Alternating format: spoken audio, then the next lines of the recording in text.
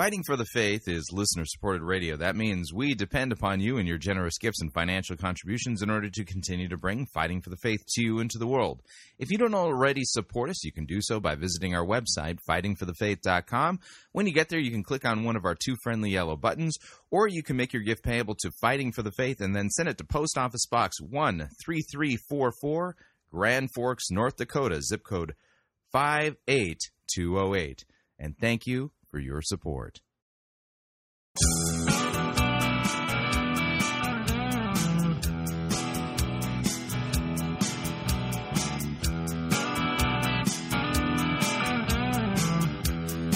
It's time for another edition of Fighting for the Faith, Friday, October 23rd, 2015. All right, we'll be doing an augmented program today. We're going to kind of stick to one topic. Been doing that a lot lately, the one topic program, but not one source, so it's technically not light. I have to think about this.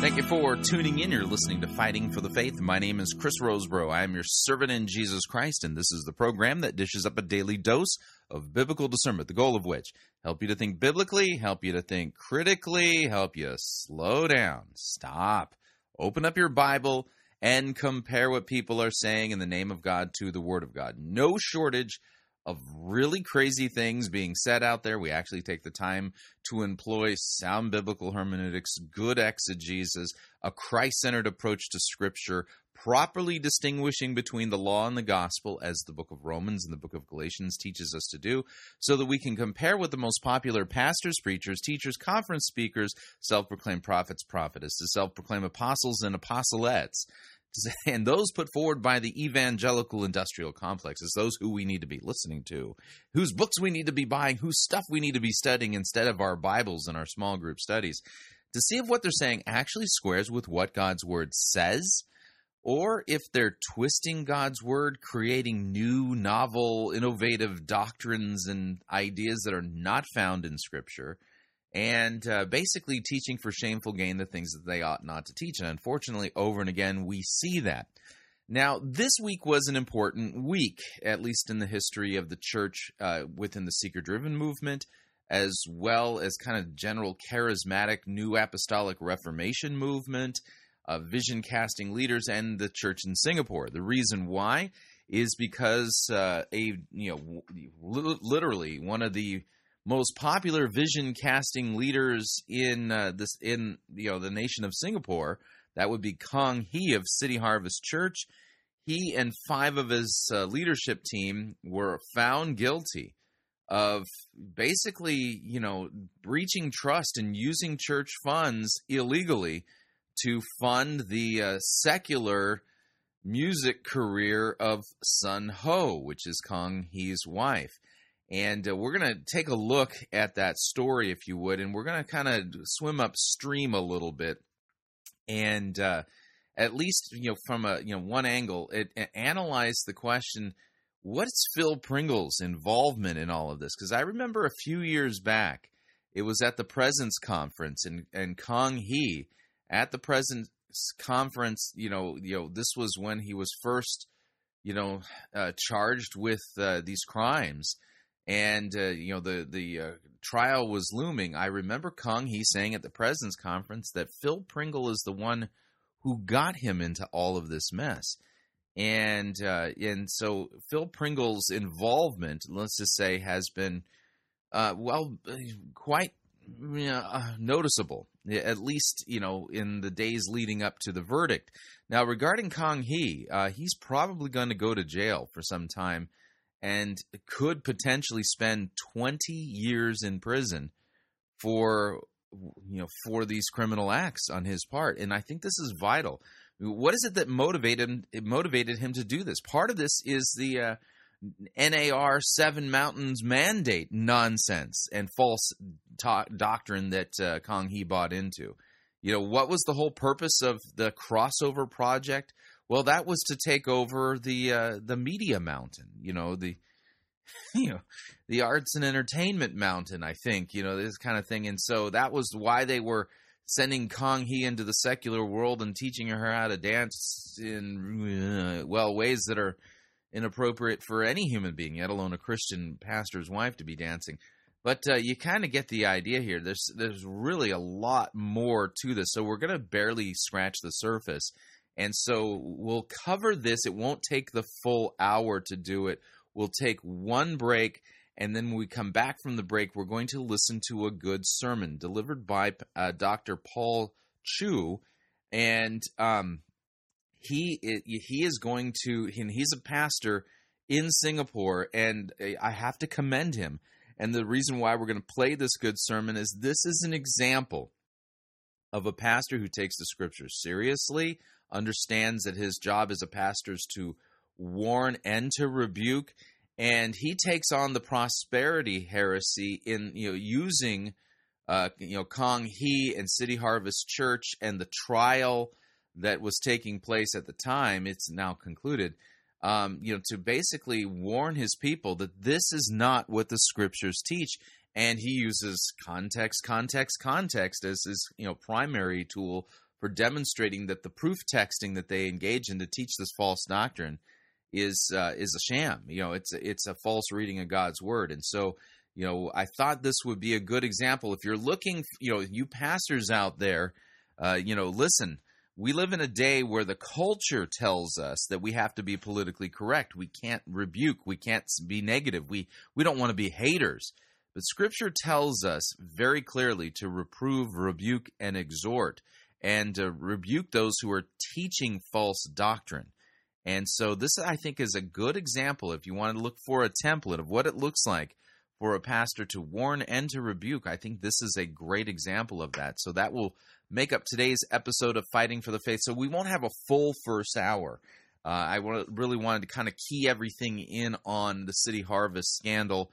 You get the idea. So augmented episode of Fighting for the Faith. Hopefully you won't feel cheated or anything like that. And since we're going to start off with the story regarding City Harvest Church, well, that requires us to do this. S-U-S. God woke desires deep down in my heart. Could the culture mandic make me a star? My husband, Pastor Kong, taught with A.R. Bernard. I could be a gospel if I worked real hard. Cause I'm married to Kong Hee, get church to fund me. I dance like a monkey while he throw church money at me. All the church money at me. To finance my jingle, we get it to tingle from people like Pringle to sting all church pockets for me. Sting all church pockets for me. We're Kong Hee and Son Ho. Turn church into a show. Now everybody knows that all the church funds flow to me. I am so sexy.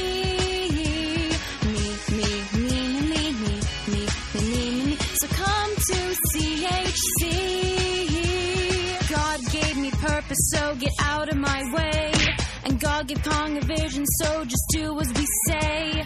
I'll get the cash from my husband's lies. You better keep on giving till tears stream down your eyes. Will he or can he try stay out of Changi? It won't be uncanny when he takes a stand for me. I still need the money for me. Don't you berate me, I am truly great to your kids. Imitate me, my hips should be free for Kong Hee. Sue all the ones that hate me. We're Kong Hee and Son Ho. No one can tell us no. We'll tell you where to go if you question what we know. We're Kong Hee and Son Ho. We're bringing Jesus low. We make God's word a joke and make church all a show about me. Who can challenge me?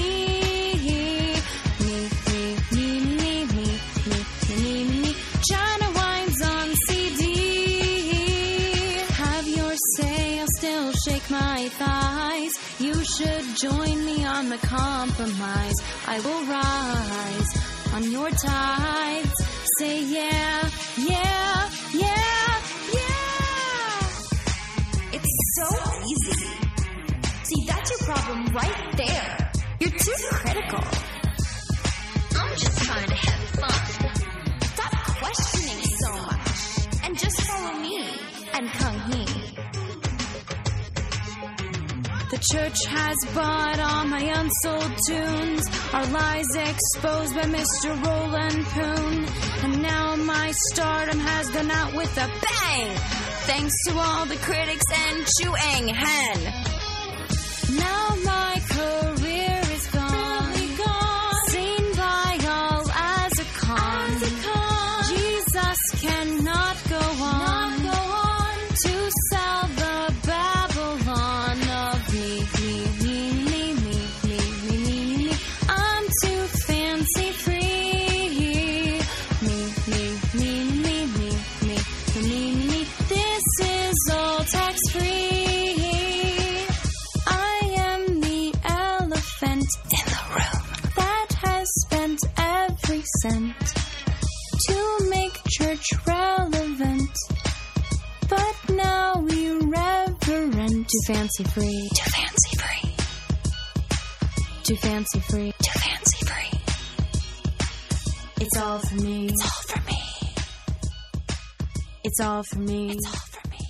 Yeah, that's kind of the problem with their message, isn't it? It ultimately ends up being all about you rather than Jesus. And they were definitely, well, engaging in criminal activity, all in the name of advancing the kingdom of God. And that's kind of one of the major problems within the seeker-driven movement and the whole NAR is they literally basically believe that the ends justify the means, and the means are sinful.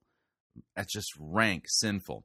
Now, here's the story from Channel News Asia, and just so that you can kind of be brought up to speed, regarding the result of the trial. Like I said, all 6 of them were found guilty, including Kong Hee. And Kong Hee could be facing up to 20 years in prison, which literally means he would not get out of prison until he's in his 70s. But here's Channel News Asia to report on the outcome of the trial. Tonight, the 6 City Harvest Church leaders involved in the long-running court trial were today found guilty of all charges brought against them. In a 15-page oral judgment, presiding judge of the state courts, See Ki-un, said they had acted dishonestly and breached the trust placed in them. Now, a post on the church's Facebook page said the church leaders are studying the judgment and will take legal advice from their respective lawyers. The 6th accused, Choo Han, who has left the church, said he intends to appeal. Kimberly Speicherman reports. The 6 church leaders, including founder and senior pastor Kong Hee, faced varying counts of criminal breach of trust and falsifying accounts. What followed was a trial that spanned 140 days. Today, Judge See Ki-un delivered his verdict, convicting the 6 leaders of all charges brought against them. He said the church's funds had been put to unauthorized use, and the leaders had chosen to engage in covert operations and conspiratorial cover-ups. Judge See added... Now, this is important. The accused persons chose to engage in covert operations and conspiratorial cover-ups. They spent, something to the tune of 20-something million Singaporean dollars funding Kong Hee's wife's crossover project, and then spent, even more trying to cover all of this up, and they filed false financial reports in order to cover all of this up. And so, this is important for you to kind of keep in mind, because when you hear Phil Pringle commenting on this, he's basically, making it sound like Kong Hee is, some innocent victim, and this is the world persecuting Christians. And so I think it's important that you understand just what it is that took place. We continue. That they also created cover stories and clever round trips to conceal their unlawful conduct, defrauded auditors with falsified accounts, and played their respective roles in a conspiracy with the intent to cause wrongful loss to the church. He also noted that all the accused believed they acted in what they considered to be the church's best interests, and that there was no evidence of any wrongful gain. Judge Hee added that while 5 of the accused had completely trusted Kong's leadership and acted in accordance with his instructions, he pointed out that no matter how pure the motive or how ingrained the trust in one's leaders, it does not exonerate an accused person from criminal liability. The money at the center of the trial was used to finance the pop music career of singer Sun Ho, who is Kong's wife. But Judge Hee said that her perceived success was inflated and was reliant on church members and supporters to prop up album sales. After the verdict was delivered, the 6 church leaders remained silent and appeared somber. Kong Hee kept his head bowed while the others either teared up or were comforted by family members. Church members were also seen praying in the courtroom. The case has captured public interest, and it was no different today. By 5 a.m., about 100 people formed a queue, all hoping to get a piece of courtroom action. Only about half that number were eventually let in. Sentencing will take place at a later date. Criminal breach of trust is punishable with a life sentence or up to 20 years in prison and a fine. Falsifying accounts carries a maximum penalty of 10 years jail and a fine. But as this case was heard in a district court, the maximum sentence a judge can mete out per charge is 10 years jail, while the maximum cumulative sentence he can impose is 20 years jail.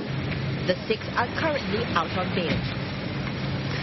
Yeah, that's right. The 6 are currently out on bail. We're talking, Kong Hee's bail was set at $1 million. So you kind of get the idea. I mean, number one, this was the longest-running criminal trial in the history of Singapore.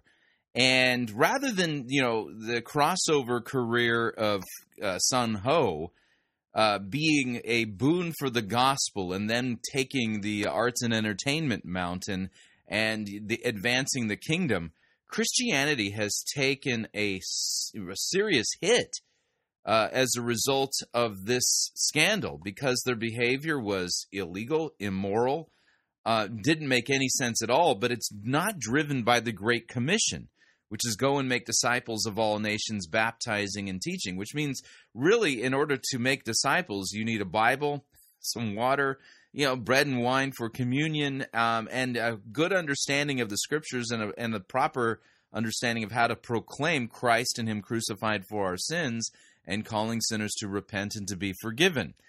You don't need a multi-million-dollar secular crossover career in order to proclaim the gospel. So what their intentions were good. They believed they were doing the will of God.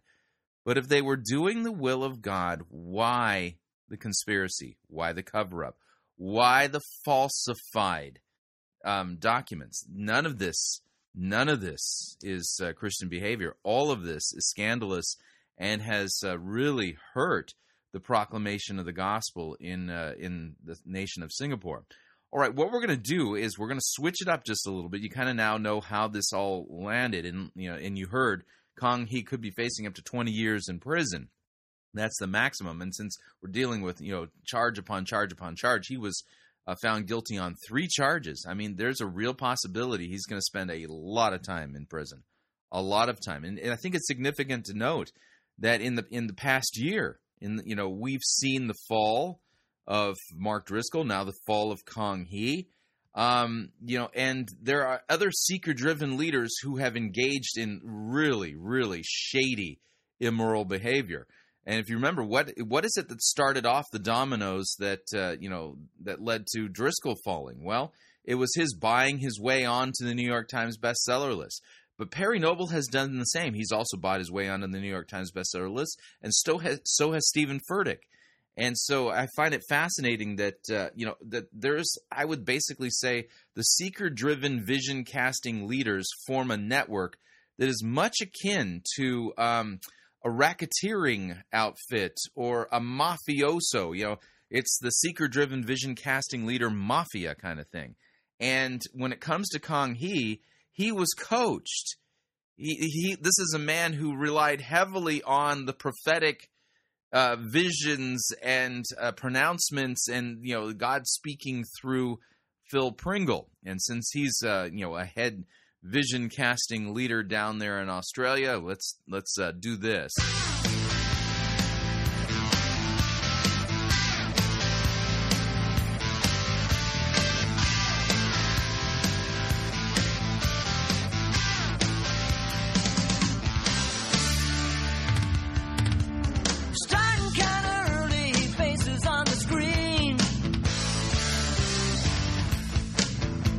About to spurt a supernatural dream. It's time I speak the sublime, put my trust in faith. I want to see the crowd feel the offering play. Blinding eyes when I'm casting vision.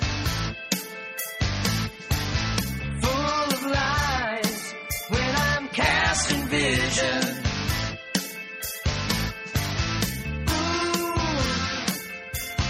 Comes from me fluently. It's ambiguity. My captured vision makes the best of me.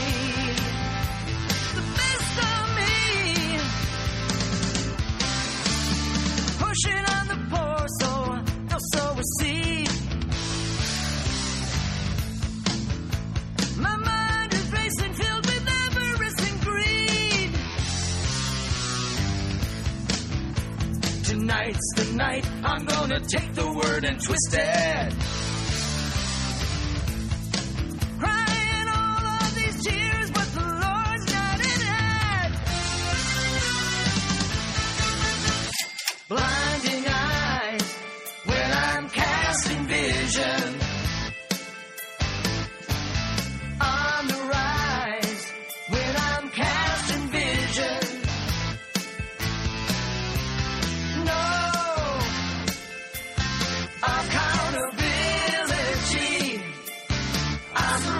Sovereignly, my casting vision always seems to get the best of me. The best of me, yeah.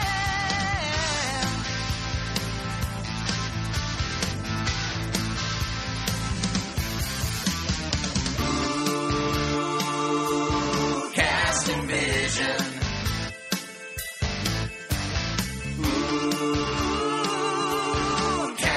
Vision.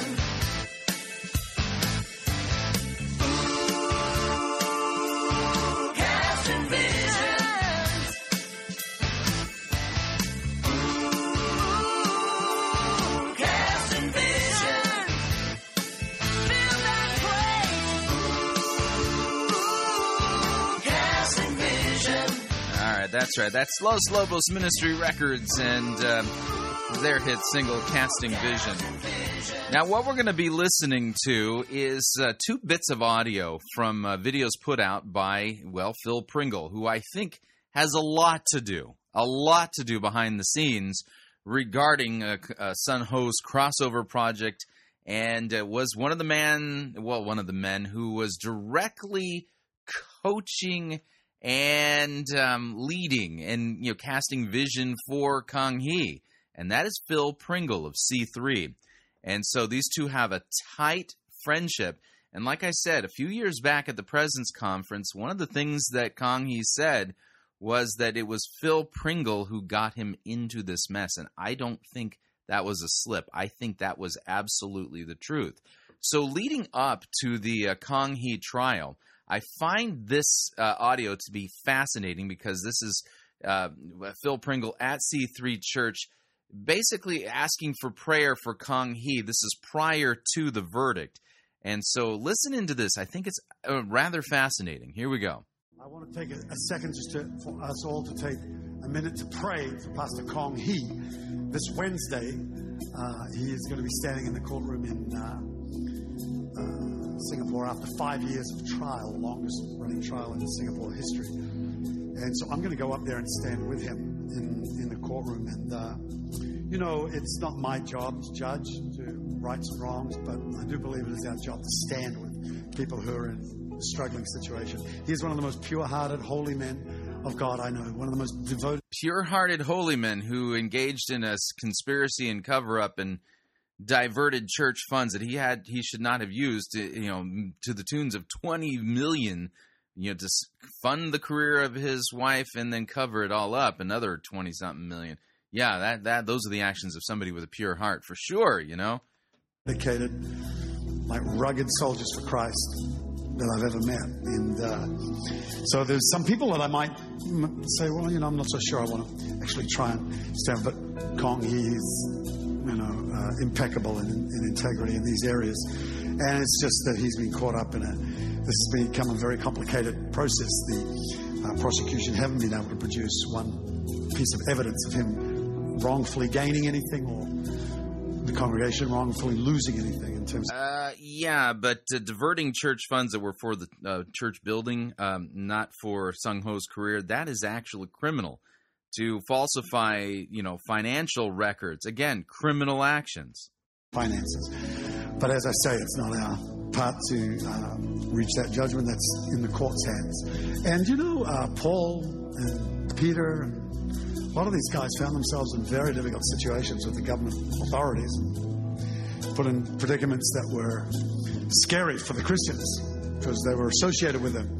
And when Jesus got convicted as a criminal and sent to the cross to die, it was pretty difficult for the disciples to say, yeah, we know him, he's a friend. They scattered. And, so he's comparing Kong Hee to Jesus and the apostles when they were on trial for, oh man, wow. I don't want to be that.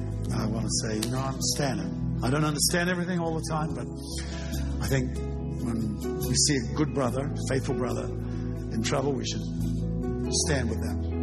In Jesus' name. So let's pray for 1 minute here for him right now. Lord, we pray for your hand to be upon Pastor Kong and the anointing of the Holy Spirit to be in his life. Let the power of Christ rest on him in Jesus' name. Let a miracle come to pass.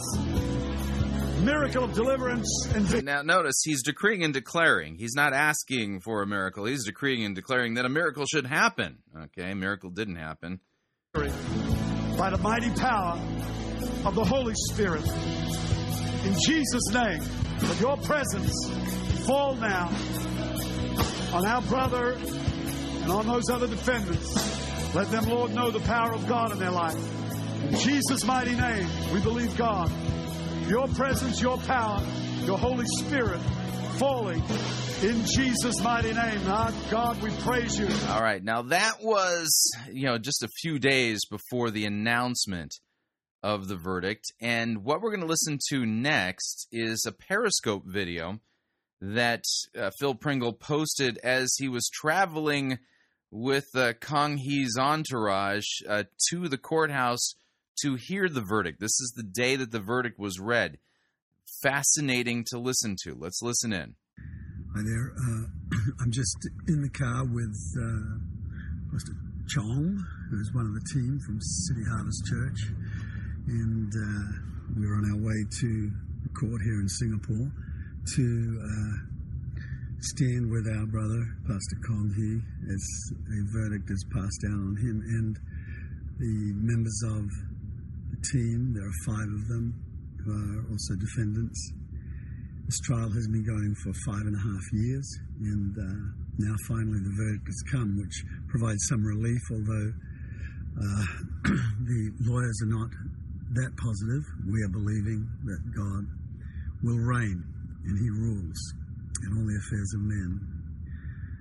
Jesus is Lord, and we will believe that whatever outcome we see, he will still gain the victory for his people. So notice, Phil Pringle is intimately involved. He's there with Kong and his team as they're getting ready to hear the verdict. That is fascinating. I think if you were to, again, go with the mafia metaphor, a good way to think of Phil Pringle is that he's one of the godfathers of this whole seeker-driven, vision-casting leader NAR movement down there in Australia. And it's clear he's intimately involved in all of this, and I would say he was intimately involved in much of what was going on and knew what was going on and had something to do with the decisions that were made regarding, initially sending Sung Ho into the secular world to, become a secular recording artist. I think he was involved in this. Kong Hee said, that he's the one who got him into this mess. Interesting. We continue. His men, his team, and I want you to pray for us today. That's really why I thought I'd periscope, just to ask people all around the world, as many as we can, see, just to believe God and to see victory in Jesus' name. Pastor Kong has been prosecuted and interrogated and is very tired, obviously, but he is strong. And we had a prayer meeting last night in the church. Maybe there were 2,500 people there, just really crying out to God. I think you would find some images of that prayer meeting on my Twitter account as well, and maybe a link to it on my Facebook. It's an astonishing church to see them come together and pray for their pastor like this, and they've been doing that regularly for these last 5 years. This church is still seeing thousands of people come to Christ under this kind of pressure. There's still way more than 20,000 people turning up, and even though obviously some have left, but still the church is extraordinarily strong and faring well. Pastor Kong they have tried to find some evidence of him gaining personally from the funds that were used for missions and the crossover project, but there is no evidence of that whatsoever. Yeah, that's not the only test of criminality, by the way. And neither has there been any evidence of the church wrongfully losing any money. So now the court has to decide whether issues of governance have brought about this situation. And I don't believe it's our job to arrive at those kinds of judgments. Let the courts do that, but our job is definitely to pray and believe and stand with ministers and men of God when they're in distress. Yeah, the way you stand with somebody who's done something like this is call them to repent. This is a matter of sin. Call them to repent and to be forgiven by the shed blood of Christ. Obviously, everybody makes some kind of mistakes. God builds his church not on perfect people. These aren't mistakes. These were premeditated sins. Basically, there was an entire paper trail of falsified documents designed to cover up what they had done. That's not a mistake. People who yielded to Christ. And I think through all of this, there have been obviously critics, and there have been people who have pointed out how things could have been done better, but that's easy to do in hindsight, and it's the same for all of us. But I think... Yeah, it's like real simple. Don't buy into the NAR gospel and mandate, because the church has its orders from Christ, and the church's orders are to make disciples of all nations, not conquer 7 mountains.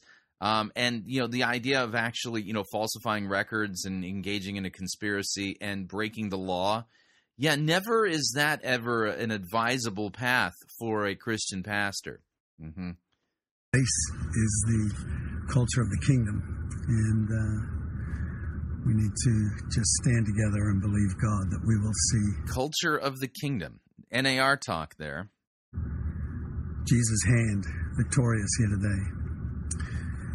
Thanks for listening and watching. I won't be able to do any periscoping inside the courtroom. Obviously, we're not permitted to use any devices in there. Rosie Cruz just asked that question. Sorry about that.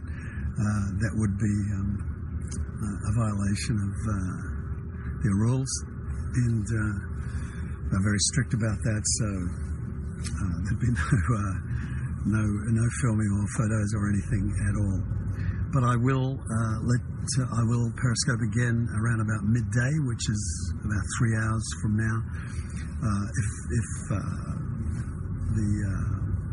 the proceedings are finished by then. So stay in prayer, stay believing, keep declaring Jesus is Lord over this situation, and we know that the devil is bound. Yeah, this is not about the devil persecuting Christians. This is about Christians breaking the law. Strong man is bound, and whatever we loose on earth is loosed in heaven. Whatever we bind on earth is bound in heaven. Jesus promised us that, and that was in the context of growing and building the church. So, believing God. Thanks, Rosie Cruz. Bless you, Wilson only. Amen, Pastor. Good to hear from you guys. Thanks for talking to us, and we'll look forward to seeing you soon. God bless. All right, so you kind of get the idea. And the reason I play that, again, like I've said, is that Phil Pringle is intimately connected to Kong Hee and was one of his mentors, and I think had something significant to do with many of the decisions that were made regarding what Kong Hee and his team did. And I think that's the next part of the story that needs to be examined, because he had, he although he didn't actually commit the crimes that Kong Hee did, he was behind the scenes probably advising regarding some of the actions that they took. That would be my guess, and that would be my bet. And his actions and his intimacy involved in all of this, it's more than just somebody who's a supporter. And like I said, the seeker-driven vision casting network, they behave like the mafia. And there's godfathers and then people who are in the rank and file. And Kong Hee was definitely underneath the godfather, Phil Pringle. Something to keep in mind. All right, we are up on our first and only break in this kind of augmented format episode of Fighting for the Faith. If you'd like to email me regarding anything you've heard on this edition or any previous editions of Fighting for the Faith, you can do so. My email address is talkback@fightingforthefaith.com, or you can subscribe on Facebook, facebook.com/Pirate Christian. Follow me on Twitter, my name there, @Pirate Christian. Quick break. When we come back, we're going to end the week off with a good sermon from Dr. Paul Choo in Singapore as he takes on the false teaching, the prosperity heresy put out by Kong Hee. Stay tuned, don't want to miss it. We'll be right back. Jesus did not die for your 401k. You're listening to Fighting for the Faith.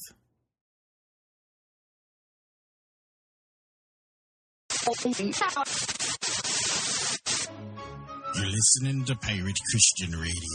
We'll be taking your false doctrine now.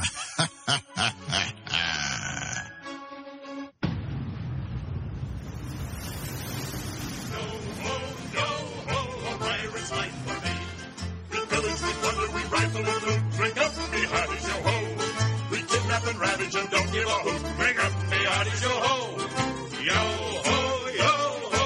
A virus like for me. We extort, we go for we go.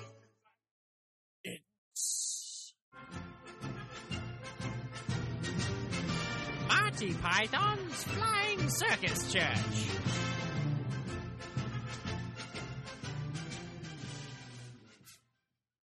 New from Los Lobos Ministry Records.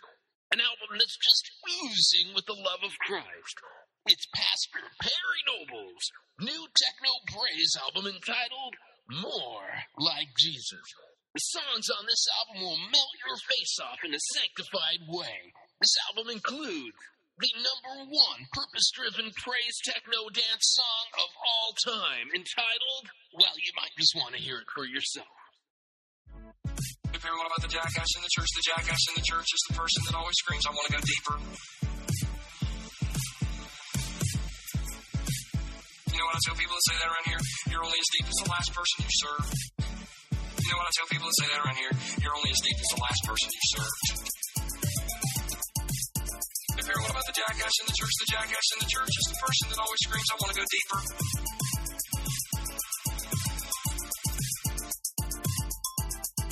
What about the jackass in the church? The jackass in the church is the person that always screams, I want to go deeper.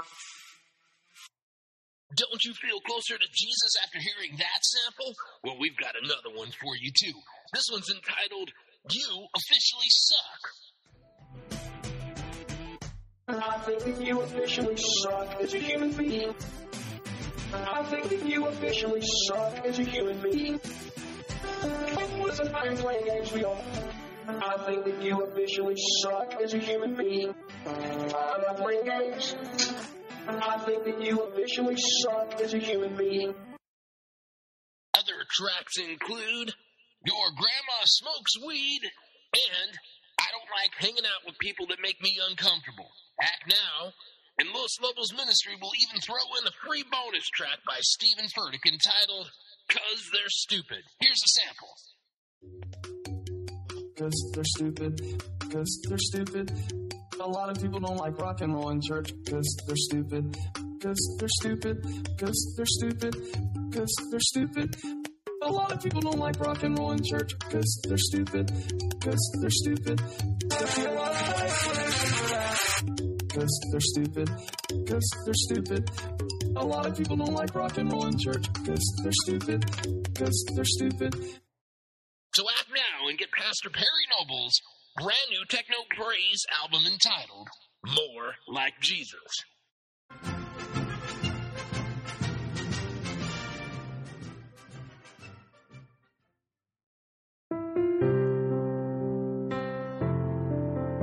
This is Dr. Curtis Lyons.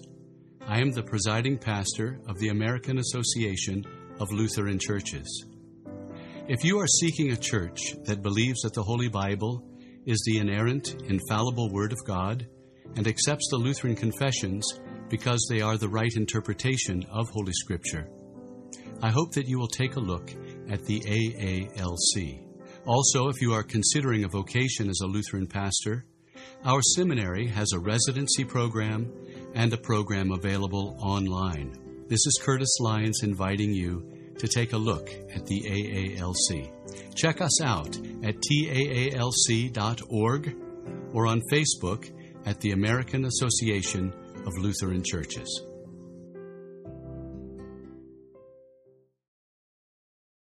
Hi, Chris Roseborough here to talk about our longtime featured advertiser, Cheapo Air. Doesn't matter if you're traveling for business reasons or for pleasure.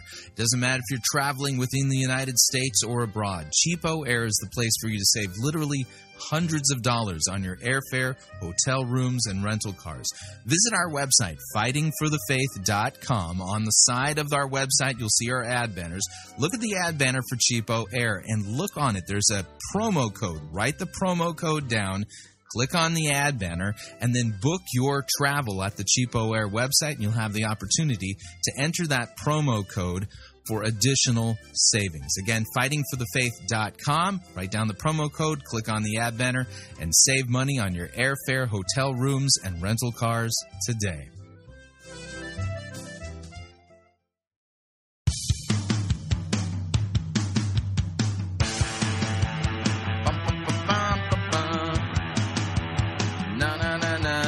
All right, we're back.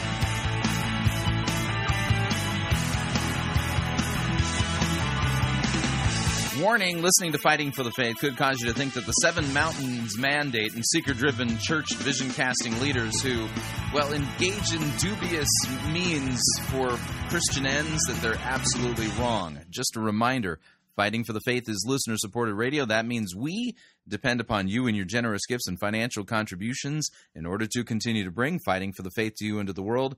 And you can partner with us by visiting our website, fightingforthefaith.com.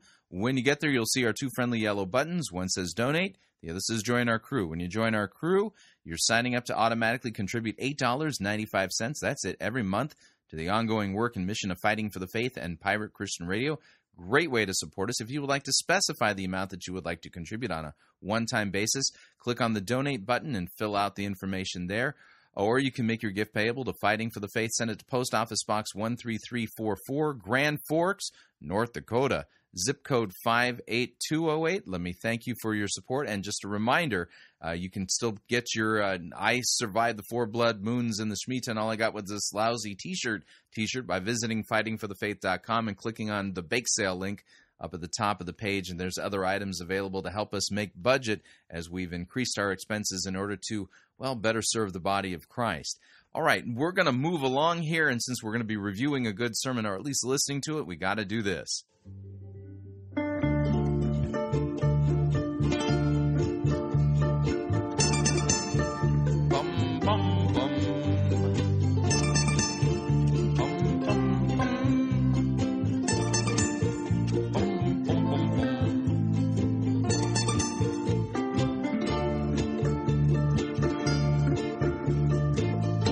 The bad, the ugly. We review it all here at Fighting for the Faith. We're an equal opportunity sermon reviewing service. Today's sermon comes to us via Gospel Light Christian Church in Singapore.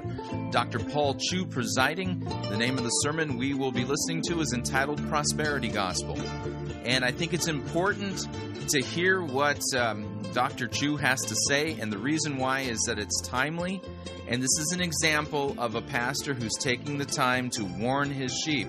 And as somebody who lives in Singapore and has lived the damage that has been caused to the body of Christ and to the gospel itself by the illegal and immoral actions of Kong Hee and Sun Ho and the folks over at City Harvest Church, I think this is an important and sobering message to listen to on his part.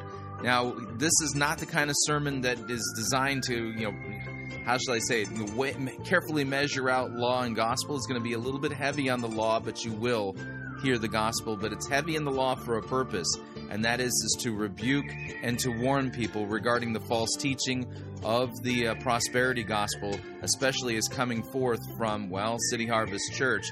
And there's another one there in Singapore that I think the folks need to avoid as well, and that would be the one of Joseph Prince. But let me go ahead and back off on the music. And without any further ado, here is Dr. Paul Choo and his sermon entitled Prosperity Gospel. Here we go. All right, good morning, everyone. Today, I want to speak on an event that has confused a lot of people, discouraged some of us, angered a few of us. I want to speak on an event that has given a lot of pleasure to those who do not know Christ. Given a lot of ammunition for them to hit the things of Christ. This event has also discouraged a lot of people from ever wanting to know Christ. I'm talking of the greatest, biggest scandal in our religious scene in this country ever. It involves the biggest church in this country. Allegedly, it involves $50 million in abuse or misuse of funds. You know who I'm talking about? And today, a lot of us are unsure what's happening. I get emails sent to me with a little triumphant from friends who have not known Christ and just forwarded to me all kinds of stuff. And I think a lot of you maybe are faced with questions and you do not know how to answer them. We are talking of the scandal that involves this huge church that is the leading promoter of the prosperity gospel in Singapore. So first we need to ask ourselves, what is the prosperity gospel? A lot of us are not clear. I hope today at the end of it you will be clear and you will know this is not a gospel. Gospel is good news. This is bad news. You will leave this place clear that this is a scam. And I believe the truth will set a lot of people free today. All right, the prosperity gospel is also called the health and wealth gospel. You know, health and wealth attract everybody. Very rarely will a person say, I'm not interested in my health. I don't care if I have good health or bad health. Very rarely will a person say, I don't care if I'm dead broke and I don't have a penny on me. I think everybody is concerned about health and wealth. So we're talking about something that attracts loads of people. This is a gospel or a message that will attract a lot of people. When did this new message come out? About 50 years ago, around the early 60s, late 50s, in the charismatic movement. And then it was propagated through TV. TV was a big thing at that time. And through very, very charismatic, able tele-evangelists, this thing really swept the country. And today, 3 out of the 4 largest churches in all of America are churches that promote the prosperity gospel. I think the situation is fairly similar in our country. Typically, a prosperity gospel church is one that is independent, non-denominational, usually led by a very charismatic personality, very able person. This kind of people, some of them you may have heard names, some names that may ring a bell. I'm sure you're familiar with some of those names. Benny Hinn's been here several times, I think. Joel Osteen, David Yonggi Cho, formerly called Paul Cho Yonggi. That was a little bit of a scare for me because I went to different places and they said, "Can I have your signature? I love your book." I said, "I never wrote a book." "No, you wrote a book. I read it from cover to cover. You are Paul Cho from Korea." I said, "No." All right? Thankfully, now he's changed his name to David after some dream of his. Now my son has got a nightmare now. All right? Okay. David Yonggi Cho leads the largest church in the whole wide world. Some say 500,000, some say 1 million, depends on how you count, right? And these are men that are very, very influential. So today when we say the prosperity gospel, you say, "What's that got to do with you and me?" Well, let me tell you this. These men are so influential that whether you know it or you don't know it, a lot of the stuff they have been teaching and preaching has impacted our churches in Singapore, mainline churches, and influenced many of us sitting right here. I'll show you some statistics in a few moments, all right? So this is something that impacts us. It's impacted our country, and I hope we will be very, very clear. What do they teach? What is this doctrine that is so new, so exciting, that attracts so many people, that 3 out of the 4 largest churches are brand new churches? I mean, churches have been here for hundreds of years. People abandon those and go to this new one that preaches this attractive gospel. What are they teaching that is so attractive? Well, basically they tell you that God has promised us in the Bible that we can be rich financially. And God wants, listen carefully, God wants every Christian to be financially rich. Right? So that is what they teach. Now that sounds good. I mean, what's wrong with being rich? Sounds nice. Sounds actually quite attractive. And so that's their promise. And they tell you that if you are poor, you're a bad testimony. You scare people from being Christians. So poverty or bad health, they tell us, is a curse that needs to be broken. What a terrible thing if you are sick.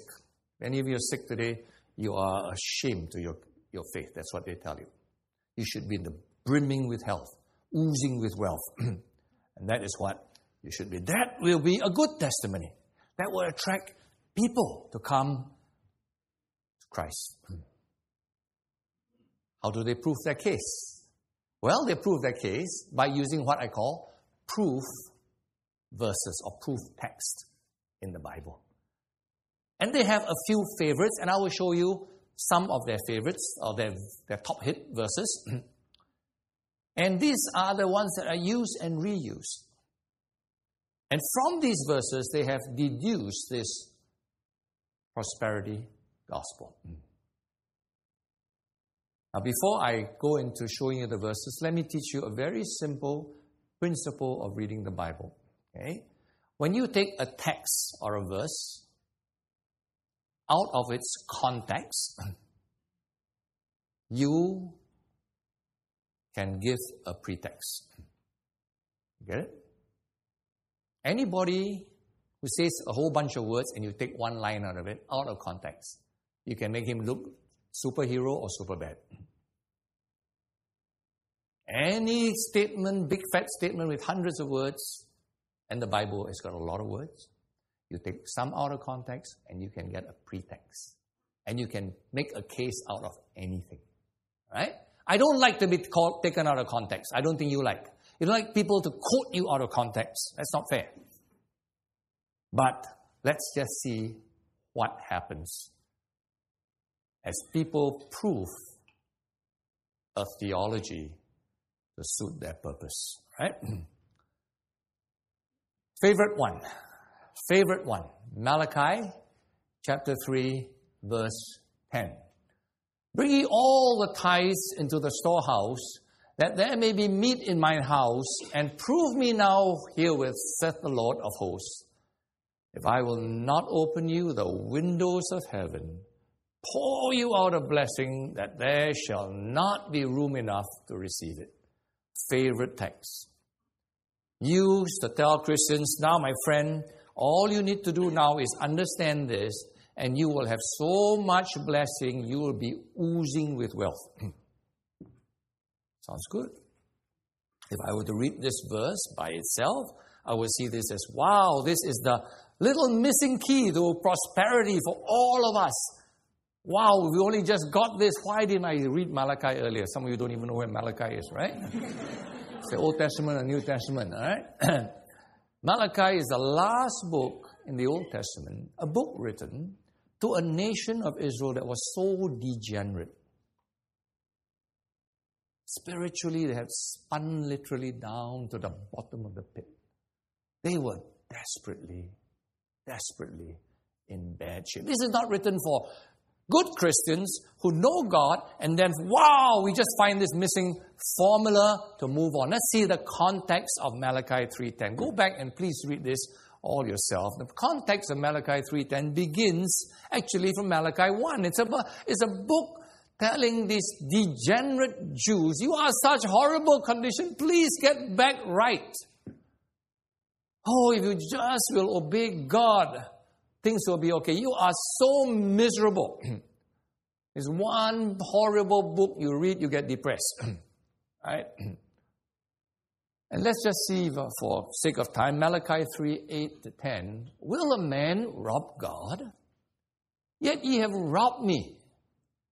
But ye say, wherein have we robbed thee? In tithes and offerings. Ye are cursed with a curse, for ye have robbed me, even this whole nation. I hope God won't be saying this to us today, right? I don't like this to be applying to me. Being a robber is bad.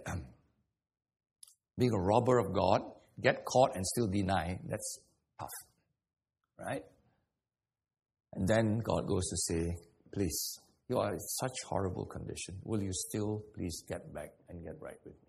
Okay? So just look at it. This is their favorite verse. Now let's look at another one. And this will cover, I only have about 4 verses, but they cover like 80%. Thanks for doing that.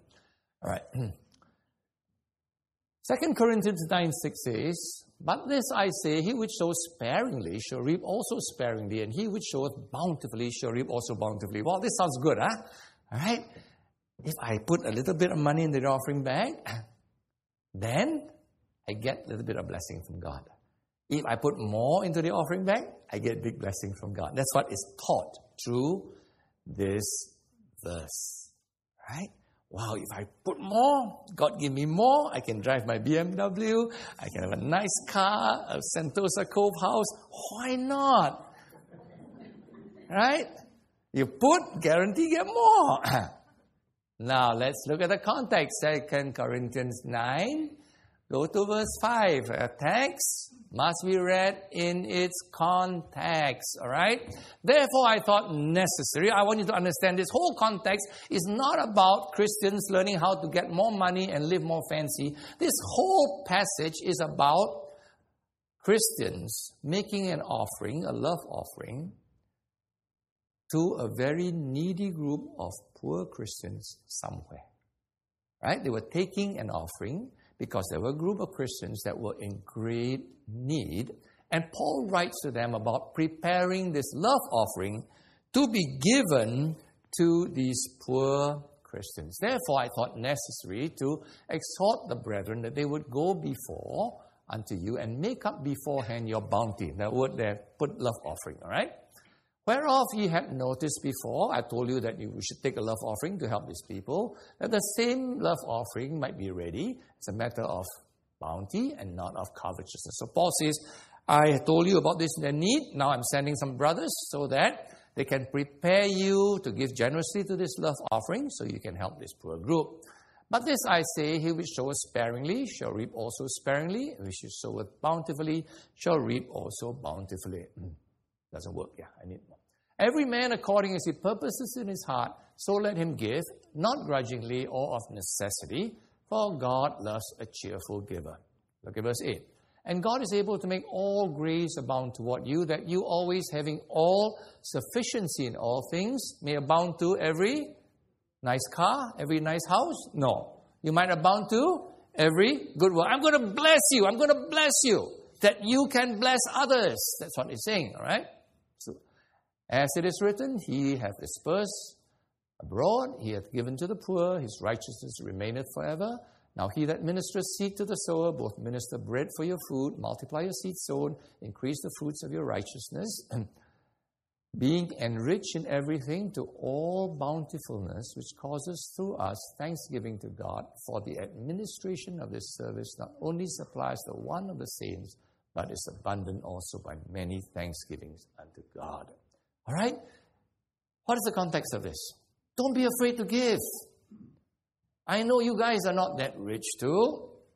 And there's this other group out there that has needs. And you know, every time you want to give, you think, I give, then I might get broke. And God says, don't worry. You help those guys and I will take care of you.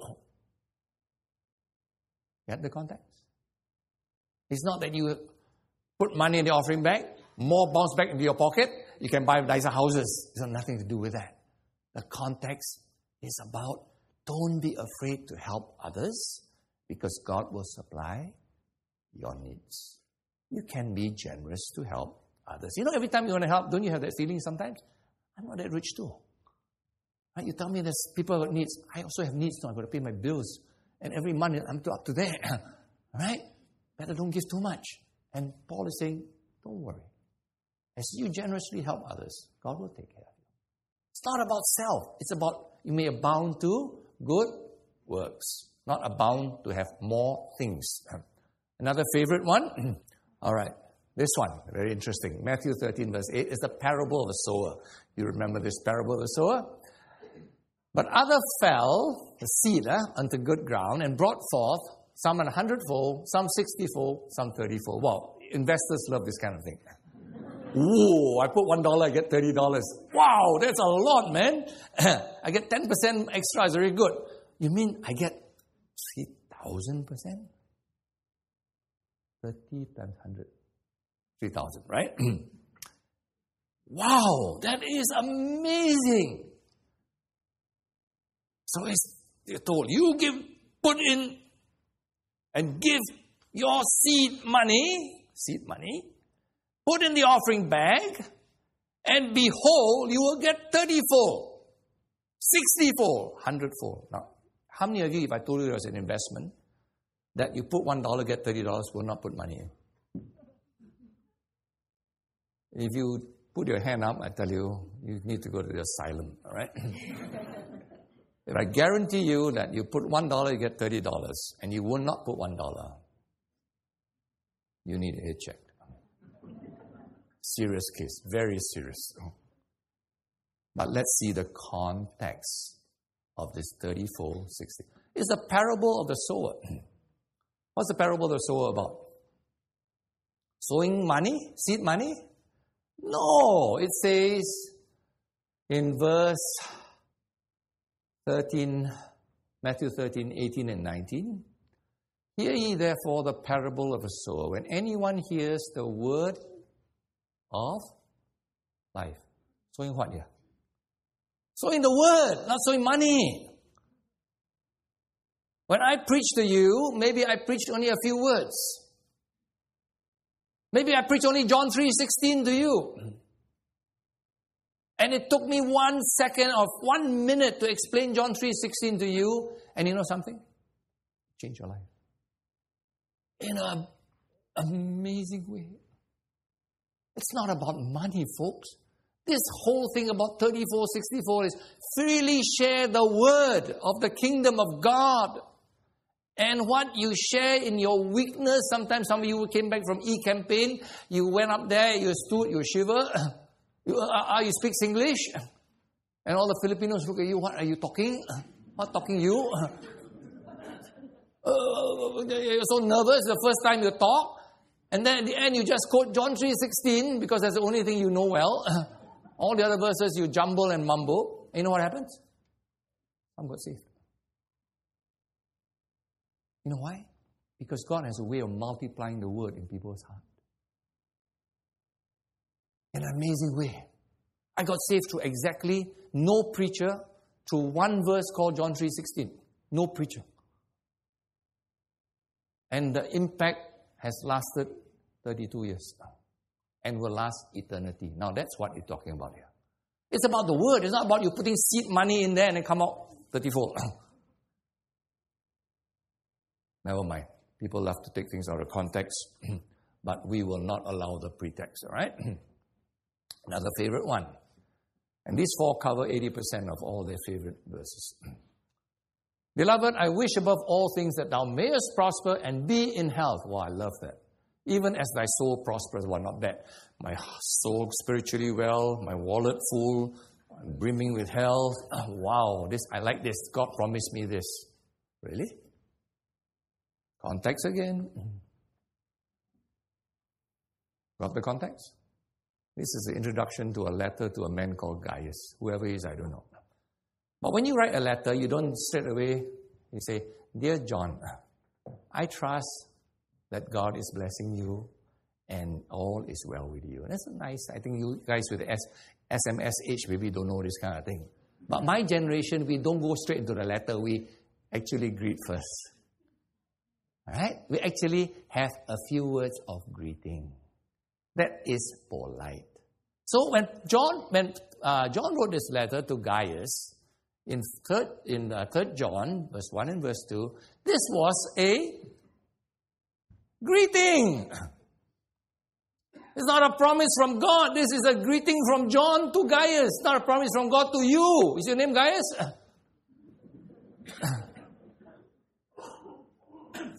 Imagine that you intercept one of my SMS and you see, wow. Then you say, this for me. Sorry, wrong address. All right.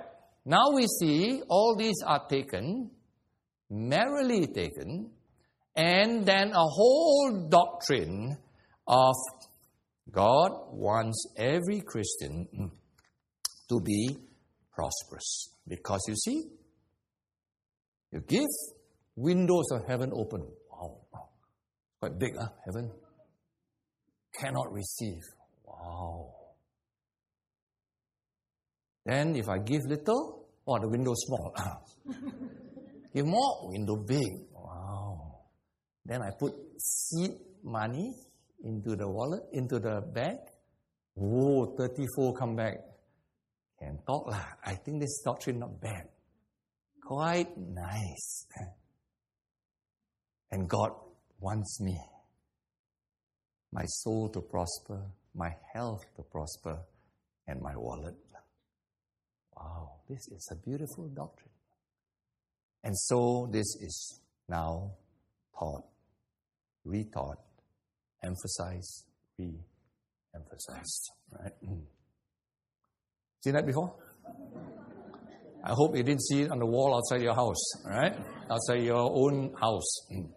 All money, pay money. Right? This is a loan shark's very cryptic, simple SMS. Owe money, pay money. Right? When you see that, you get terrified. All right? Added with a pig's head and a few other things. That's the terrifier. Let me show you something, the exact opposite of owe money, pay money, all right? That doesn't terrify. It seduces and attracts. Pay money, get money. I couldn't put $100 signs there. But that's what it is. In summary, let me summarize. The doctrine of a loan shark can be summarized like Einstein's theory, all right? E equals what? MC squared, huh? Ah Long says, O dollar, P dollar. Prosperity Gospel says, P dollar, get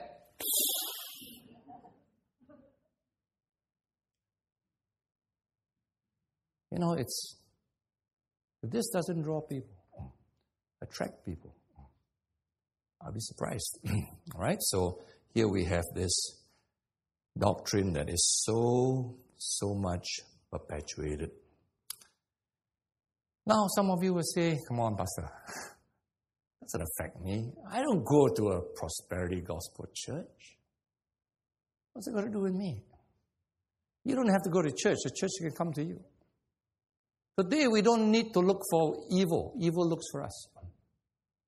You don't need to go to a bad place to see bad things. The computer will bring it right to your room. You don't need to casino to gamble. It'll bring it right to your room. You don't need to go out to a bar to find a girl to go out with and get into trouble with. The computer will bring it right to your room. Let me tell you, these influential men have got this doctrine right where you are. Some statistics taken from America because we don't have anything from Singapore. But let me tell you, American statistics are usually only a few months ahead of us. What happens there happens here. 17% of all Americans are members of prosperity gospel churches. But 31% of them believe the formula. That you give to God, it will come back as more. Financially, money I'm talking about, all right? 61%, that's a lot, that's scary. That's a majority. 61% believes Christians should be financially rich. Scary, isn't it? 61%. Majority. Are we so spiritual? Are we in another world? Do we live in another orbit that this all doesn't affect us? I don't believe so. I believe this bombardment, constant bombardment, has influenced our minds. A lot of people will come to church. I'm not saying that's their only motive, but one of their motives is, I'm good to God, God will be good to my wallet. Later we'll see the perspective, right? Let's try and get the right perspective. They preach that it's not something wrong to be rich, and that's true. But they use Jesus' name and they say Jesus was rich. You don't believe me? Just key in this church's name. And Pastor Kong Hee preached 10 reasons why Jesus is rich. One, when he was even a little baby, he got gold.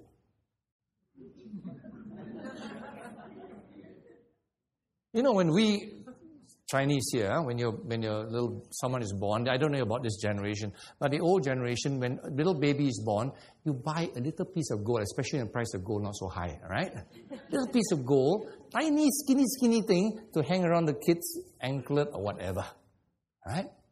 But the sermon said, you think the wise man brought a little bit of gold? They were kings from the east. They brought boxes of gold. You know, the baby is just born. He's full of gold. Wow. Go on Google. Just type it. Listen to the sermon yourself. Jesus is rich. I tell you, he was rich all his life. You know why? He never worked a day in his life, and yet he never lacked anything. How many of you don't work? 3 years can survive if you're not rich. Wow, makes a lot of sense. You see, Jesus' needs were few. Greeds are limitless. Another reason, there were 10, I can't even remember them. After the third or fourth, I had enough.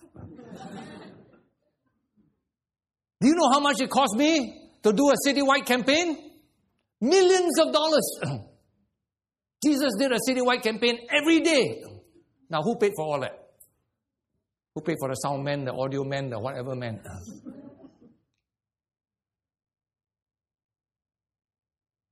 You see, twisted and turned.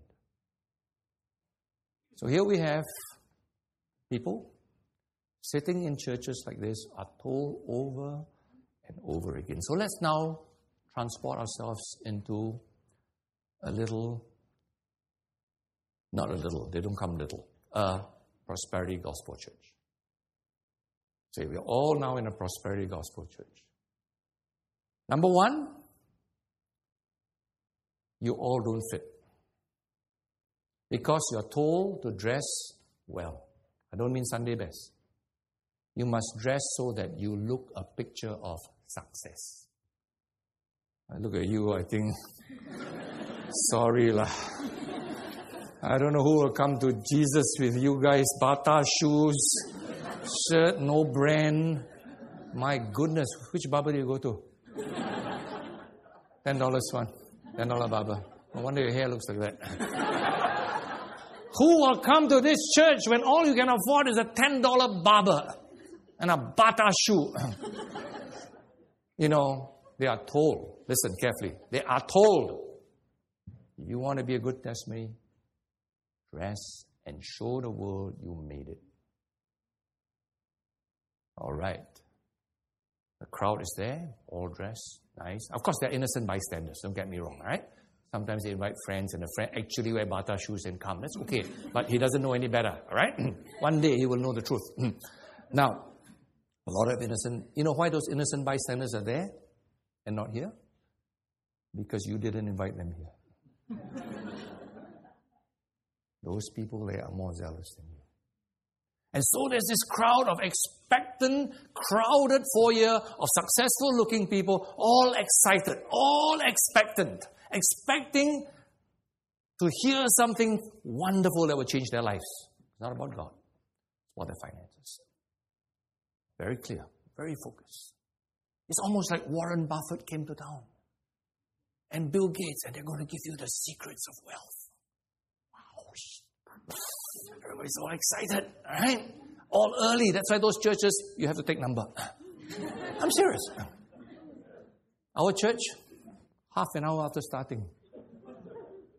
We start yet? I think can. 1/3 full can, I can start. Where's the expectancy? None. You guys dragged yourself here this morning. But I told you tomorrow if Warren Buffett's going to come and tell you how to make money, I have to tell you, seats are limited. Otherwise, I'm sorry. It's going to be crowded. All your friend, your neighbor, all you invite. All right? So there's this sense of expectancy. Music. Like Jonathan Chong taught this morning. Abiding peace. Let me tell you, it's charged up. It's charged. Your adrenaline is pumping. Okay, let me sidetrack for one moment. There is a silly idea in Christianity that music is neutral. It's the lyrics that count. That is a dumb idea. Music is our most powerful language in the world without words. No need words. Everybody understands. Music can make you cry, can make you laugh, can make you jump, can make you fight. At the door, someone said to me, Pastor, I watch Korean serial, no music, I cannot cry. Just told me before I came in. I don't even understand, I cry. Music's powerful. Don't you come up with this nonsense that music has no language. Music is a language of the soul. More powerful than anything. Oh, come on, it's just the lyrics. Tell a nightclub singer, nightclub owner, let's say own a nightclub, I tell you, play Amazing Grace. But use sexy words in it. I tell you, you'll be a bankrupt nightclub owner. It's not the words. The words add on to the music. Anyway, they understand this. And they play this charged up music, and everybody is ready for action. Expecting something. Pumping music. And there are two sermons usually. Before offering and after offering. Not BC, B-O. Before offering is about give. And usually preceded by some testimonies. Some guy's going to come up, tearfully tell you how he was broke. And he had to decide whether to buy milk for his child or give it to the church. And he took a step of faith and he gave it to the church. And today, he drove in his BMW and his kid can drink boutique milk. One after another. If you think I'm exaggerating, just go to your internet, folks. And then the hype begins. After the testimony, the preaching, the real preaching begins is the first one, not the second. The second one is just motivational. Feel good message, second sermon. First sermon is about giving. How many of you believe God is great? Hey, hallelujah, hallelujah, praise the Lord. How many believe God owns everything in the world? Hallelujah. How many believe God is generous? Hallelujah, hallelujah everywhere. How many believe God loves you? Hallelujah. Praise the Lord. How many of you believe that God wants you to be rich? Hallelujah. Then I look. But not all of you are rich. You're wearing, what kind of shoe is that? How do you come to church? By bus? You expect to be a good testimony, you come by bus? You? Japanese car? Second hand? If God wants you to be rich, why did you come in a second hand car? Wow. No faith. If you had faith, if every one of you had faith, God will bless you. You give your offerings, and God will open the windows of heaven and pour out a blessing on you. Wow. Sounds good, huh? You put your little seed faith in the offering bag 30 times, 60 times, 100 times will return to you. God promised you that. Wow. That's good. And so on. Now tell me, if you were sitting in that crowd, you don't know the Bible, but you keep seeing these verses popping in front of you. You see success all around you. You see things being pushed. And you are told that all you need is to put money in the bag. Let me tell you how they do it, all right? They believe that God's promises, those ones that I showed you, a bit taken out of context, can be claimed by the word of faith. They call it the word of faith. Or by actualization. Two things. The word of faith, or sometimes called positive confession, simply states that if I recite that verse that was told to me, right? Example, I'm told now, give. And then I remember this verse. If I give my offerings, God will open the windows of heaven and pour out a blessing on me. Now I must not only say that verse, that's called positive confession, but I must actualize it in my mind. Actualize means actually imagine it. So before I put my money in, I must say, if I will give an offering to my God, He will open the windows and in my mind I must say, shh. Curtain is pulled back. Offerings are coming. And you can actually, according to their teaching, actualize exactly what you want. BMW. BMW. Sunroof. Sports rims. Silver color. If you can actualize it, that's called faith. Faith. You think I'm joking? Read it. Read it. All right? It's called the fourth dimension. Choo Hee teaches it. 3 dimensions. Length, width, height, is it? Fourth dimension is inside here.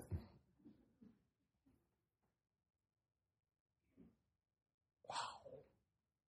So you put your money in. Imagine, not 30-fold, too small. 100-fold. Wow, all the money bouncing back. Sentosa Cove.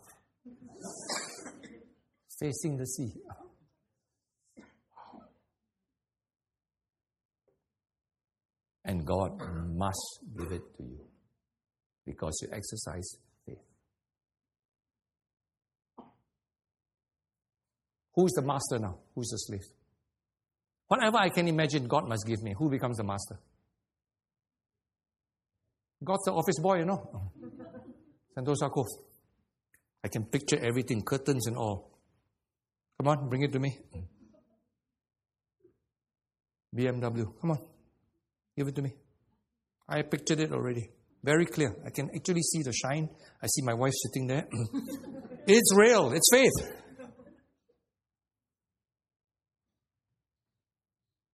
They become the master. God is the servant. All right, so this is what happens. People will be passed around the bag. People feel guilty. Now, what kind of crowd? Let's just look at the congregation. I'm looking at the congregation. All, majority, very driven, very focused. I look hard at you, I can see dollar signs in your eyes. Dollar signs. So very focused crowd. Very clear motivation. They're here to make money. Now let me ask you a question. When you get a person who's very focused and determined to make money in a country like this, like Singapore, will he make money? Chances are yes. Yes. Very likely. And so that crowd, some of them become very wealthy. They make money.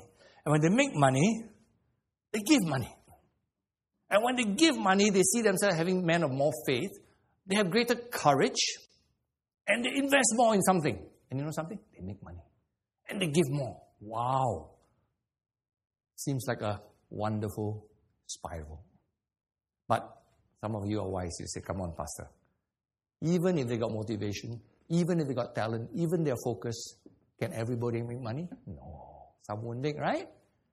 Okay, let's now picture some of those less successful ones. They came in, they started a business, they believe in that they got to make their money, and they actually lose money every week. What do? Give more lah. Please, that's what it is, all right? You know why you got no money? You got no faith. So what do? Put more. Next week, your business still lousy. What do? Give more. Dig in. Tell your wife, sell this, sell that. We need to invest. Give more. But then some of your wives say, reach a stage, no more to give, then how? So now you're bankrupt, right, Frank? You're bankrupt, you got no money, you're discouraged, you don't believe what I preach to you. What do? You leave, right? Do I cry for you? Why should I? You got nothing more to give, what? You might as well go. Furthermore, you're taking one of my seats. You know how crowded those places are? You bankrupt guy, take one of my seats. Your lousy testimony, you came by bus this morning. Your shoe all broken. And then you discourage everybody. You take one seat some more. You might as well go. So, am I going to cry for you? I don't think so. What about skeptics like some of you? Your friend bring you there, you will say, wow, I don't think this is from God. The building made of titanium. Wow.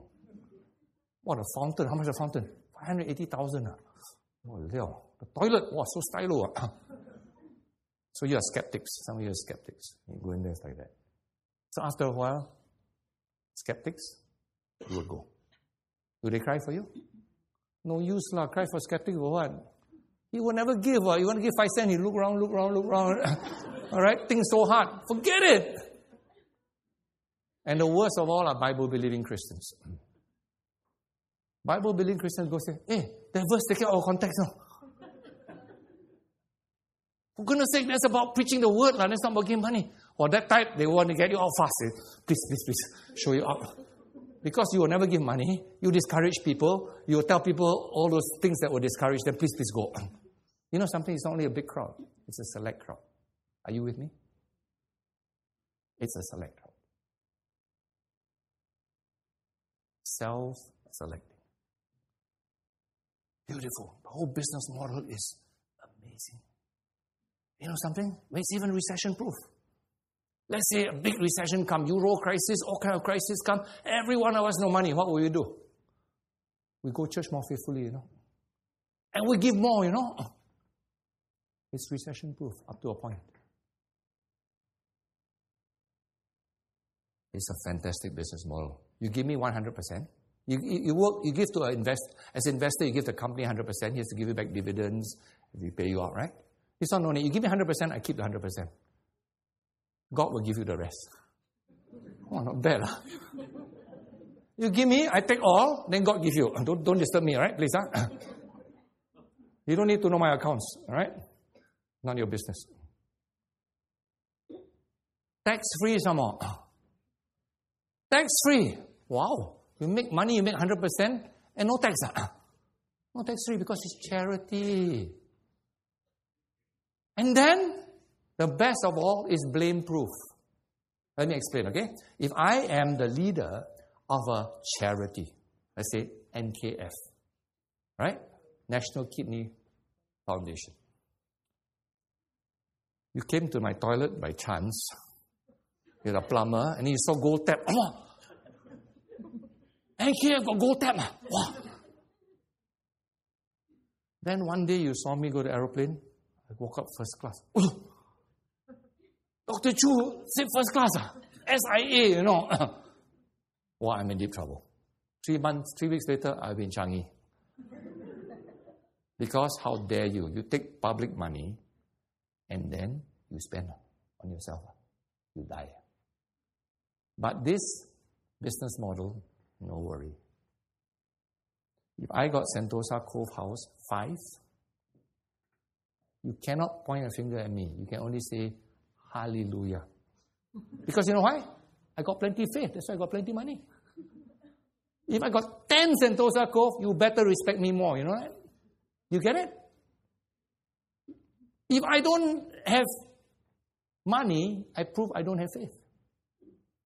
The more I have, and the more I show it off, the more I'm telling the world something. Not I'm a spendthrift, not I'm greedy, not I'm abusing funds, but I am a man of God. Because God is blessing me. Are you with me? Wow, you can have a cake and eat it. This is amazing. People who cheat, they always pretend to be very poor here. Then one day, boom, they run off to some place, and then in the Caribbean, they sit there and enjoy their money. This one, you can enjoy it right here. Wow, this is unbelievable.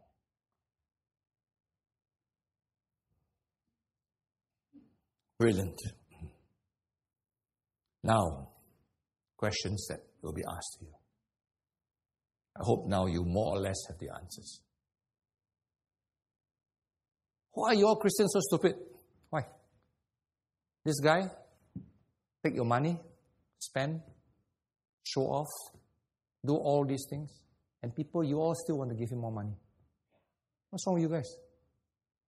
Just for the record, do you know that the attendance has gone up after this scandal? Just check on the Google, internet. Actually went up, not down, up. That shows you the resilience of this business model. And people ask, Paul, what kind of people are you guys? Christians, you're stupid or what?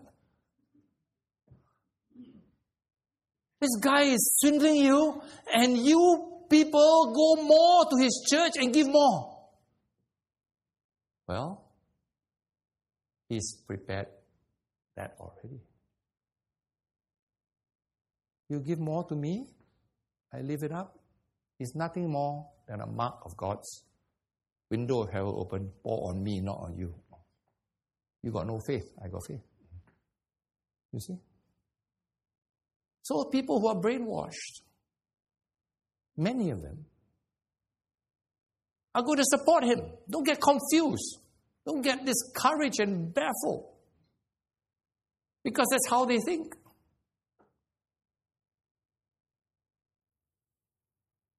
Why don't they leave the church? Why more go? You mean everybody's brainwashed? Everybody's like that? Well, let me tell you. Many will not leave because this is the best scheme they have ever seen in their life. You know, you put money in the bank now, how many percent do you get? Less than 1%, right? 0.25%, I heard. Someone told me. You put money in a bank can go bankrupt, no? Some banks have gone bankrupt. You put money in this scheme, prosperity gospel scheme, backed by God, you know. Not backed by a bank, not backed by US government, not backed by Swiss government or Singapore. It's backed by God, you know. You know how powerful God is? If you can't trust God, who can you trust? Sometimes you buy schemes, you go to a salesman, he's just underline, highlight the nice things to see. Then you say, wow, this contract, how do I know it's real or not? Let me tell you, this scheme, according to them, is backed not by God, but also by the Bible. I show you, Malachi 3:10. You don't believe me? I show you. All right. So here we see, how can they leave a scheme like this? It's so attractive. 0.25%, this one gives you minimum 3,000%. 34. Did I get my maths right? 30, 100. Yeah, okay. 100-fold? 10,000%.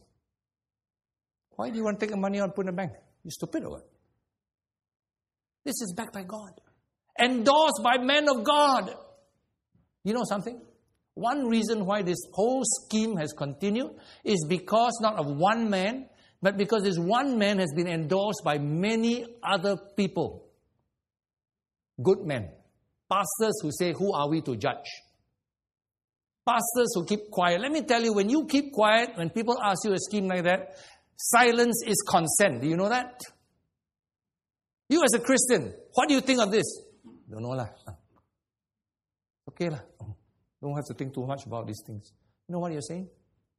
It's not bad. Let's say you are a financial guy. Let's say you're a banker. And you know that it's a scam that everybody's using and scamming people. As a banker, what must you do? You must tell people, hey, please, run from that. Have nothing to do with that.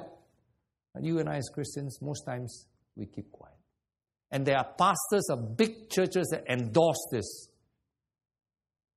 It's not about one man. It's about a whole system that stinks. It's about a whole system of men who keep quiet so that bad men can do scams.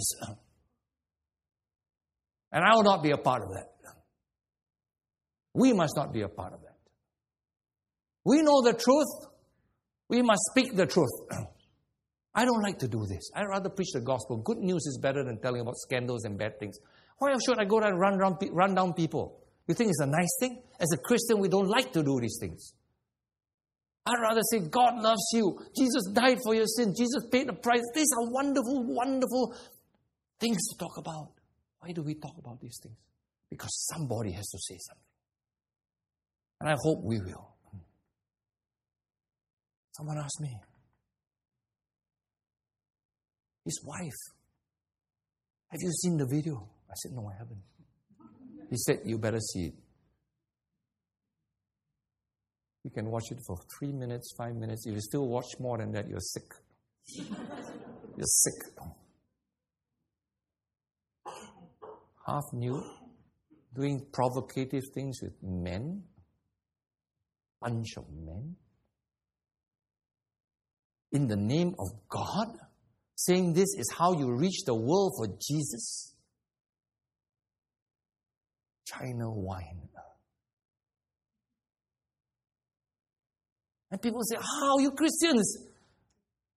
Even I'm not a Christian, I look at this, I get sick, and my wife like that, I slap her, they tell me. Quote, unquote. Looks at me in the face. You guys, this is Christianity. You know why people cannot say anything about it? Because the key performance index is money. How can you question her? She's so rich. If she's so rich from nothing, it must be from God, right? If she's anointed by God, how are you going to say anything against her? The thing that makes a difference in this thing is, have you got money? If you have money, you are anointed. You are specially blessed by God. They don't preach holiness. Second message, the second sermon, I told you the two, one before giving. I'm giving. The second is motivational. Not about holiness. And so these are realities, folks. People are going to ask you this. What are you going to say? You know, at the end of it all,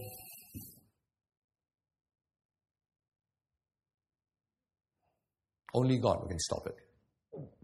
And only God will do it. God's a patient God. I thank God for being His patience. If God dealt with me the moment I sin, I'm dead. He's a patient God. Amazingly patient.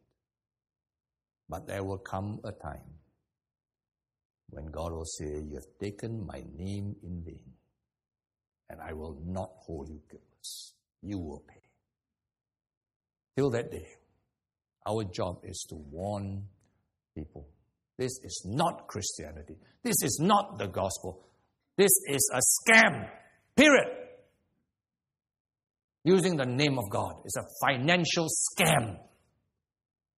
Don't mince your words when you have to explain that. Don't try to win popularity like all those pastors say, oh, he's not that bad. Who are we to judge others? We are not here to win popularity. We are here to tell truth. If you go to church to be popular, you're in the wrong place. We came here because there's truth. Truth will set us free. So I hope today you have the truth and you will speak the truth. But speak it in love. Many are victims. They're victims. Don't treat them as if they are perpetrators. Speak the truth in love. Put your arm around the guy and say, can we talk? Can I show you something? Take those verses. Ask them, think about it. Is this about money? Is God the God of money? Is that all He is? You want the God of money? Go to the casino. Go to the temples. They got little things that call God of money. Go to the Cantonese Cantopop and there's a God of money. And a God of luck. He's not a God of money. He's God. He doesn't just care for my wallet. He cares for me. He loves me. You know, having said all this about the prosperity gospel, let's not swing to the other extreme and say, God does not prosper us. Right? Don't go to the extreme. Swinging to the extreme left is not the answer to the extreme right. Standing on the Bible truth is the answer. What is the truth? Let's see a few things. Help put us in perspective. We don't have time to do this too much. Just in perspective. Let's see. Has not God chosen the poor of this world rich in faith? Is poverty a shame to God? Is it when you're poor, you got no faith? I thought it's the opposite in my Bible. It's the exact opposite. God allows poverty in many of our lives, so we will turn to God. You know, when I'm rich, I have a lot of friends. I have a lot of ATM. I have a lot of credit cards. I have a lot of support from the people of this world. I may not even turn to God. I may forget my God. But every now and then, God allows us to go through trials that we are through trials. Our friends leave us. Our doctors cannot help us. Nothing can help us. You know what we do? We turn to God. And our faith is built up. God allows poverty because He cares for us. He wants us to know the best thing in the world is relationship with Him, not a big fat wallet. He's not an idol. He's not a God of money. He's a God that cares for me from head to toe.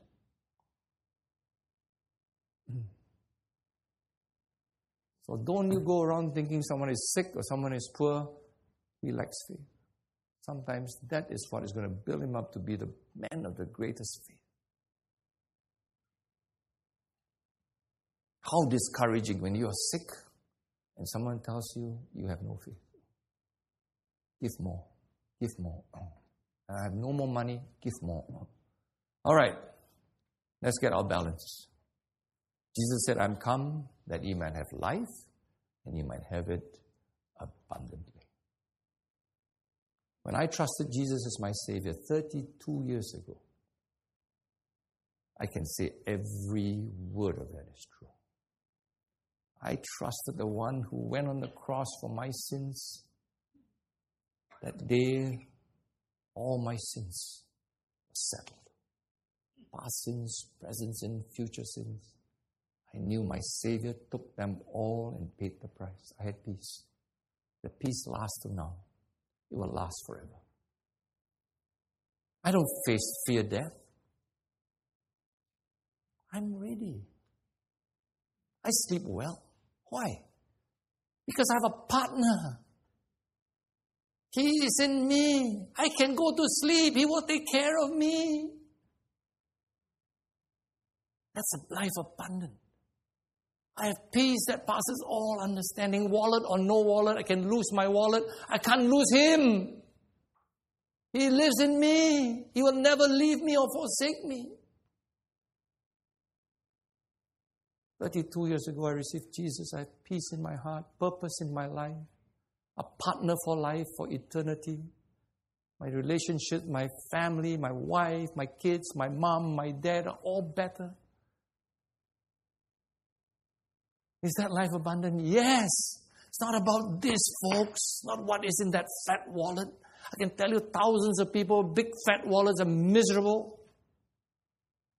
That's the wrong place to start to look for happiness. The right place is God.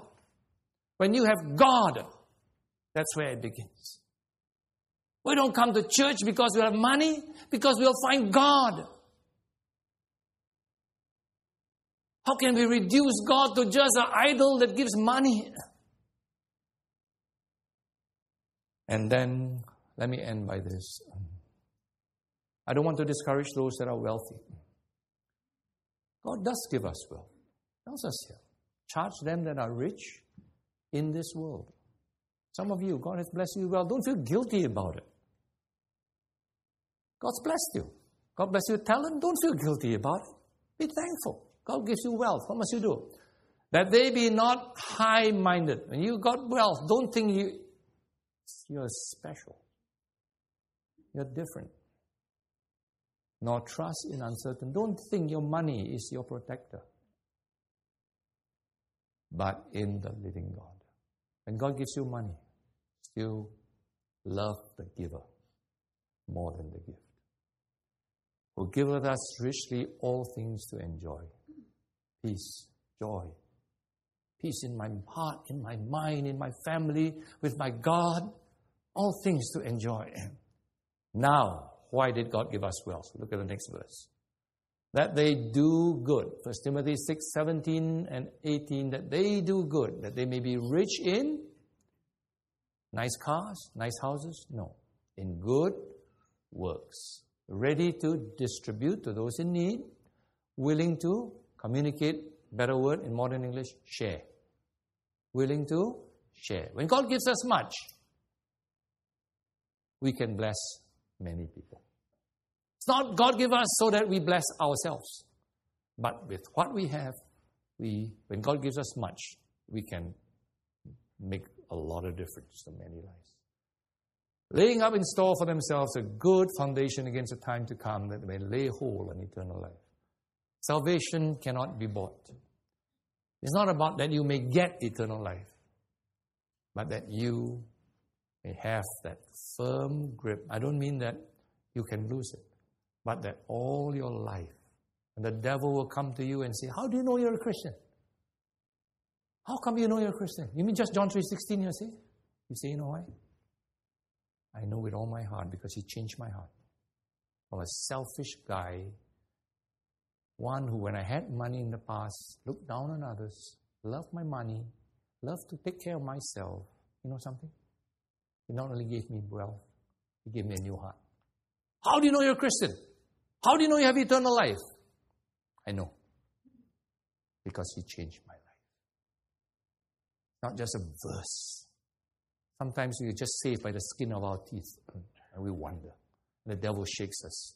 When you live a life of abundance and give to others, as opposed to the unsaved who make money and see it as their right to do what they want with their money, I can say, you can say, it's not mine. He gave it to me.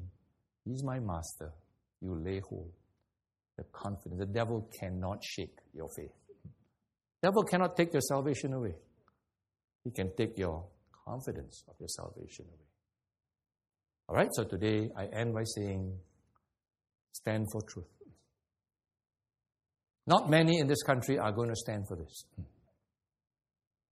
Many are just going to pretend they don't know and they don't care.